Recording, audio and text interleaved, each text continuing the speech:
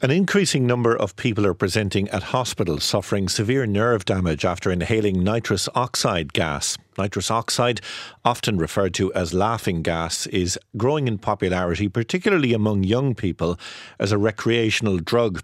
Inhaling it causes a quick rush and feelings of euphoria lasting up to 30 seconds. But for some people who take it, it can have a devastating effect on their health. We'll get a perspective on that in a moment from a neurology specialist at the Mater Hospital. But first, I've been out with Sinn Féin TD Mark Ward. He's a former addiction counsellor who's based in Clondalkin in Dublin, and he's been calling for tighter restrictions on the availability of nitrous oxide gas canisters. I visited him on Friday and we drove to an estate near his constituency office where it didn't take us long to find a box of used nitrous oxide canisters which had been discarded on a green area near where children play football. We're in the estate in Hernon in North Clondalkin. It's the estate I grew up in, and I just came here because it's convenient right beside my constituency office. But I could have walked into any estate in North Clondalkin, Lucan or wider areas, and you would see the evidence of people using nitrous oxide or laughing gas that's known locally.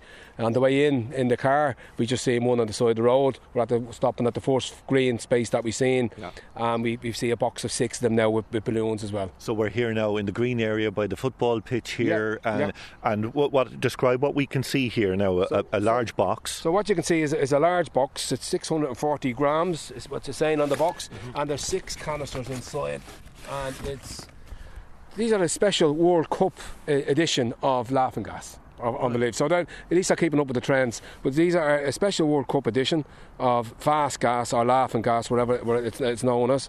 And they are discarded here on the side of the road.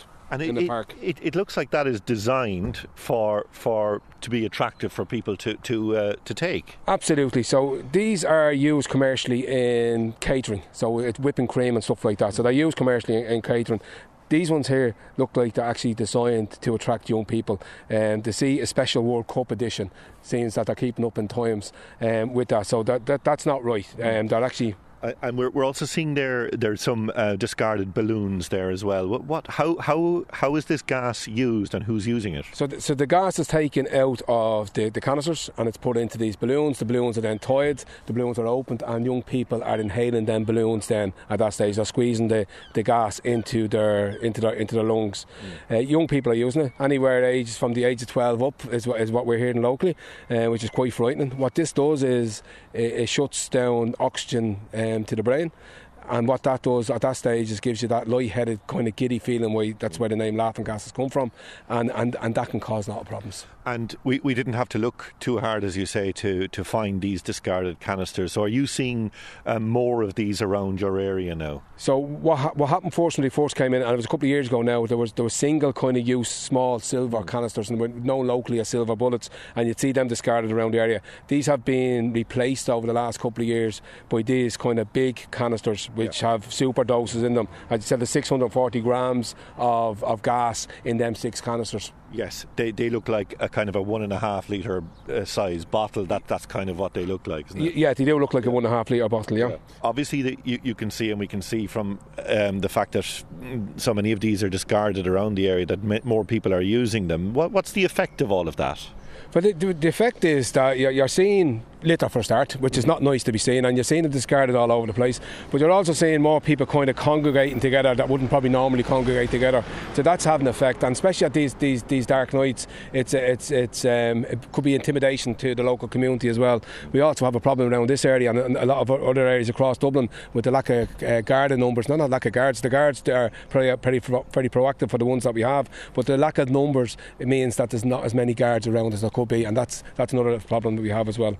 What's the legal status of these gas canisters? So it's a really grey area. These are used commercially in the catering industry, so they're used for the likes of whipping cream, is what my understanding is, and they can be bought legally for them, okay? And they can be bought legally on the internet then for that trade as well. These are not designed for the catering industry. These are designed particularly for people to take to get that effect, that laughing gas kind of effect from them. There seems to be a grey area in this at the moment. Legislation needs to be brought in to make it more robust, to stop young people probably buying them on the internet, but also to stop the young people buying them from unscrupulous dealers, because that's what's happening. Like these canisters alone, the cost of these on the ground, I'm not sure how much they are to buy online, but to buy them on the street value of them, they're €40 each one of them canisters. Or your local dealer might do you a deal and sell you 3 for 100, or a box of 6 for 200. So they're quite expensive, and so there's money to be made in them. Are you seeing harm being done by these? Yeah, absolutely. So what we see when COVID came in first, so that's when we first seen the proliferation of these canisters around the area. When COVID came in, when young people lost their supports, as in schools, football clubs, youth centres, wherever their local supports are going in, it gave them more free time to be around. And what has happened is some people have started experimenting, and this experimenting could lead then to further drug use later on as well. So you would see this as a gateway? It could be a gateway. Any drug could be a gateway. I've worked in addiction services for years right across Dublin, and any drug could be that gateway drug, and you just don't know. But what I do see is that it's young people that are experimenting. They don't know what they're experimenting with. The size of them canisters, a young person taking one of these and inhaling one of these gases is basically playing Russian roulette, because they don't know the effect that's going to have on them until they take it.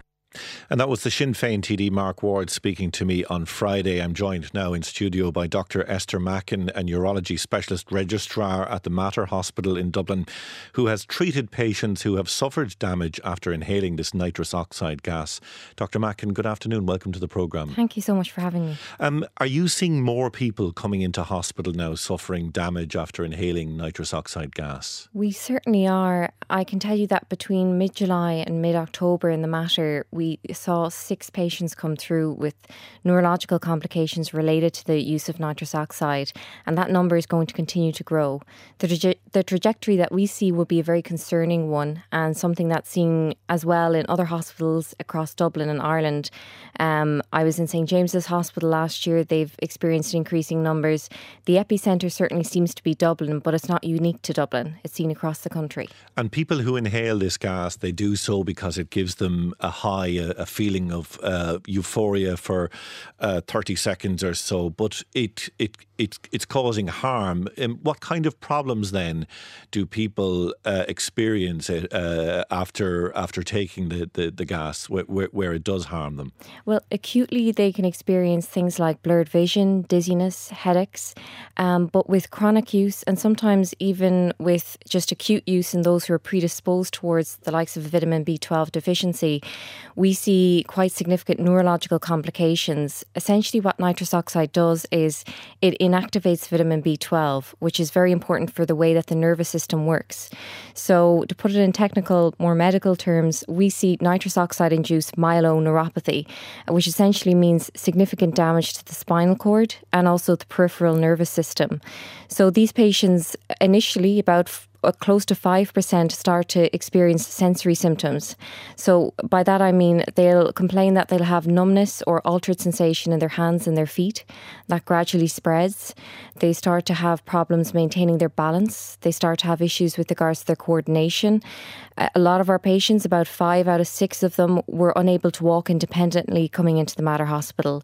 That's the significant effect that this drug can have on their nervous system. But we know it has other effects on the system. It can impact on the heart function. It can impact on the lungs. We know it impacts on the bone marrow and the way that blood cells are made. But specifically in relation to neurological complications, the effects can be devastating. And the age cohort then, what's the average age of the patients you're seeing who've taken this gas? The average age would be in or around 20 years. We see people in the mid-teens. We see patients who are into their middle age. So it's not unique to one particular age cohort, but the overwhelming majority would be late teens, early 20s. Is it more damaging the more people take it, or can it be damaging on just a one-off instance? That's a really good question. Now, there is a dose dependency associated with this.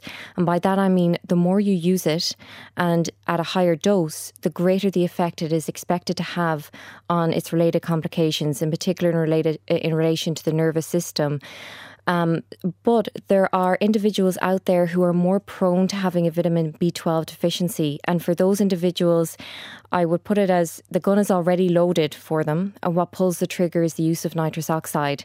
And that group of individuals would include people who have specific diets, such as vegans, vegetarians, individuals who take alcohol to excess, people who have underlying diseases such as pernicious anemia, which is a condition that causes your vitamin B12 to go low. All of those individuals are already predisposed towards having a B12 deficiency, but what sends them over the edge is the use of nitrous oxide. And these severe cases that you're seeing where people are having difficulty walking, having difficulty standing up with their balance and so on, do they recover? Can those people be treated effectively? So the majority of our patients do make a recovery over weeks to months, and that is only if they're fully compliant with our treatment regimen. There are no consensus guidelines for the way that we treat our patients, but what we do ensure is that we advise them they should not continue to take nitrous oxide and that they're fully compliant with B12 injection therapy. And so that regimen would differ, but usually it involves daily injections for 7 to 10 days, weekly for a month, monthly for a year. So there is a significant cost and compliance issue there. But if they are fully compliant with that, a lot of our patients can make a full recovery. And you heard Mark Ward there explaining that the doses of this gas have gotten bigger, super doses. He described them as they used to be these small bullet-sized shots. Correct. Now they're the larger bottles. Does that concern you? I find it deeply concerning. We have no idea the amount of nitrous oxide in those canisters, or even if it's purely nitrous oxide in those canisters. There's simply no control. These are industrial-sized canisters that are being used. And it's very interesting to note, my specialty is obviously neurology, but these canisters that are being used, a warning has come out from the British Burns Association in relation to the dangers of them. People who are using them tend to anchor them between their legs, and as they're taking the nitrous oxide, the temperature is dropping in those canisters. It can go as low as minus 40 degrees Celsius. But as they're taking in the nitrous oxide, the way that it works is an analgesic effect and a mild anaesthetic effect. So the more that they're taking it in, the less they're aware of the burns they're suffering. So you can get cold ice burns from the temperature drops that's occurring in those canisters, especially the larger ones. And you'll have heard Mark Ward there saying that he would like to see tighter restrictions on the purchase of this gas. As a clinician who treats patients who've taken it, do you think there needs to be greater controls in place to regulate the supply, the sale of these gas canisters? So I think that's an excellent question. I think that part of the problem is the wide availability of this drug that has largely connotations associated with it that you wouldn't associate with the likes of cocaine or cannabis. Laughing gas sounds playful. It's almost trivialised. I would point to the likes of the Netherlands, who from January 1st of next year are about to introduce a complete ban on the use of nitrous oxide outside of the industries of catering and medicine.